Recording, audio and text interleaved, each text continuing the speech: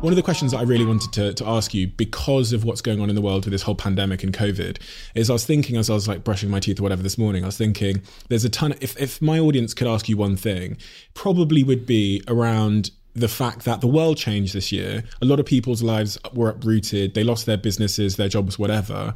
And then I thought, Ant's probably, well, I for sure have been in situations where you felt like, whether it's on the battlefield or whatever, that this was a fight that where the odds were against you. Yeah. And in those moments, there's winners and losers. And, you always talk about mindset.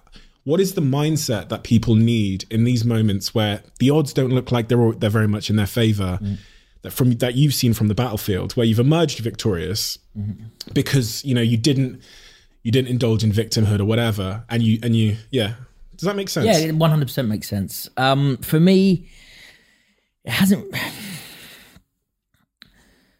It's about embracing change. Majority of people, they live their life on autopilot, or they live in the void, I call it, where everything around them is changing. The world is constantly changing. Everything around us is constantly changing, whether it's, climate control, whether it's, in the way that we think, the way that we're evolving, the way that the world is going, the way that animals are evolving, the way that the sea is encroaching or decreasing, whatever it may be. Everything is changing around us, and we are designed to change with it. So what we're actually doing is we're actually going against the grain when we become complacent, when we get comfortable, when we get into one sort of situation and we stay in that situation. We're working in the opposite way that the world should be evolving. We should be constantly changing. We should be constantly evolving. We should be constantly moving forward. Look at my career. I've gone from the army to the Marines, to the special forces, to the media, to books, to authors, to literacy, to business. It's like, I love change. I love being put in a situation where I'm literally chucked in the deep end with dive boots on and I have to tread water. I love that because it's so challenging and it's so stimulating that you're forced to change. You're forced to think of something different. You're forced to do something differently. You're forced to change the way that you approach something because you've been put in a situation where it's been forced upon you. But when it's not forced upon you, which the world does, it forces it upon us. But when it's not forced upon you, when you get comfortable, then you fall into this void, you fall into this complacency, you fall into not moving along with the world. But are those your demons again? Because I'm thinking the reason why Ant loves to be chucked into the water with his dive boots on is because you relish challenge. And this maybe links to the victimhood point and a general problem in culture and society where people like comfort. Cotton wool. Yeah. A lot of people are being brought up now with cotton wool. We're not designed to be comfortable. We're not designed to have cotton wool strapped around us. It's society, it's the restraints and the shackles of society that is forcing us to be like this. It's not who we are. Look how far we've come. Look at just through history how far we've come. And I feel like that we're actually devolving now. I actually feel that we've got to a point where we're going backwards, where, used to be survival of the fittest. Yeah, now and you could push a rock in front of your cave, you know what I mean, to survive, used to be at the top of the food chain. We're not designed to be comfortable. We're not designed to be wrapped up in cotton wool. We're not designed to be shackled down. And that's why there's so many problems in the world right now, is because of these shackles, is because of these chains, is because of the restraints that society is putting on us. It's forcing us into mental illness. It's forcing us to act in ways that we're not designed to act in.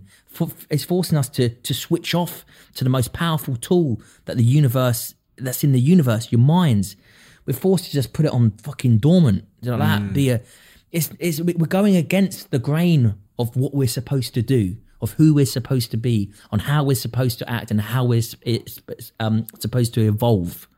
So when you've got this going around like this, and then this stops, there's this synchronicity that's not working in partnership with each other. You know, without us on this planet wouldn't be as evolved as it was. Without the planet, then we wouldn't be evolved as it was. You know, and what's actually happening is you've got these two forces that are grinding against each other rather than working together with each other in synchronicity. I was reading this crazy thing the other day, and I think I've talked about this maybe once before, but it shows that the life expectancy in the UK and the US fell for 2 years in a row. I think it was like last year or the year before, whatever, for the first time ever. And they look at the numbers as to why the life expectancy has fallen for the first time ever. And it's because of like the opioid crisis, people who are getting addicted to drugs. And then they say, so why are people getting more and more addicted to drugs? And they say, well, because they're lacking meaning in their life. And when people lack meaning, the science is showing whether you do it to animals, you take away their meaning. I talked, I think, in the last podcast, and I hate to repeat myself, but I also don't care. Please. About these rats, and I fucking, because I write about my book, I'm so fascinated by it. They put a rat in a cage and take away everything from it, and they give it the option of drinking heroin water or normal water. It becomes a drug addict. They then introduce a partner, some stimulation, some running wheel, some other things, and they give it heroin water or normal water, and it doesn't choose the heroin water. It doesn't become a drug addict. Just by inserting meaning into its life, it avoids the heroin. And then you think, okay, so what's going on in society? You think, well, people are lacking challenge and meaning because we're trying to create a culture maybe where challenge and meaning are a bad thing. And that's actually having an adverse effect because, as you say very eloquently, like that's not who we are. Do you know what? I love how you just put that, Steve, because you've just put my thoughts into a scientific form. Because again, I'm not an intellect, I'm not a bookworm. You know, it's like I have psychiatrists come up to me and go, "Where did you study, Ant?" Well, but no, honestly, what books did you do? And I'm like, no, this is all. Every single little ounce of me is through life experience. I come from the University of Life.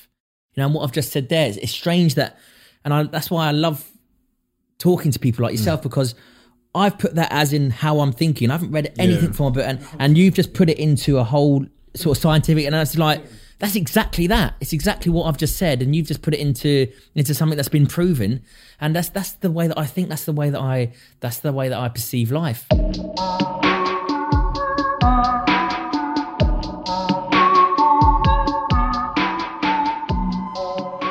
You are always one decision away from taking your business to the next level.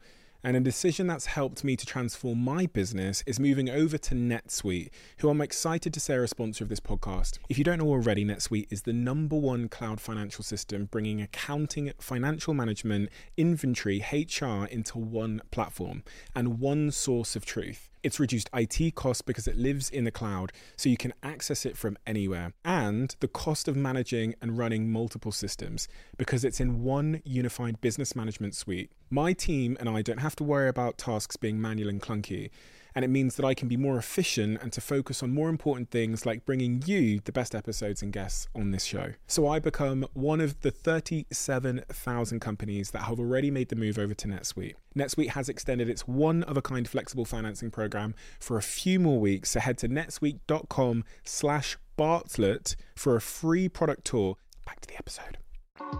You are always one decision away from taking your business to the next level. And a decision that's helped me to transform my business is moving over to NetSuite, who I'm excited to say are a sponsor of this podcast. If you don't know already, NetSuite is the #1 cloud financial system, bringing accounting, financial management, inventory, HR into one platform and one source of truth. It's reduced IT costs because it lives in the cloud, so you can access it from anywhere. And the cost of managing and running multiple systems because it's in one unified business management suite. My team and I don't have to worry about tasks being manual and clunky. And it means that I can be more efficient and to focus on more important things like bringing you the best episodes and guests on this show. So I become one of the 37,000 companies that have already made the move over to NetSuite. NetSuite has extended its one-of-a-kind flexible financing program for a few more weeks. So head to netsuite.com/Bartlett for a free product tour. Back to the episode.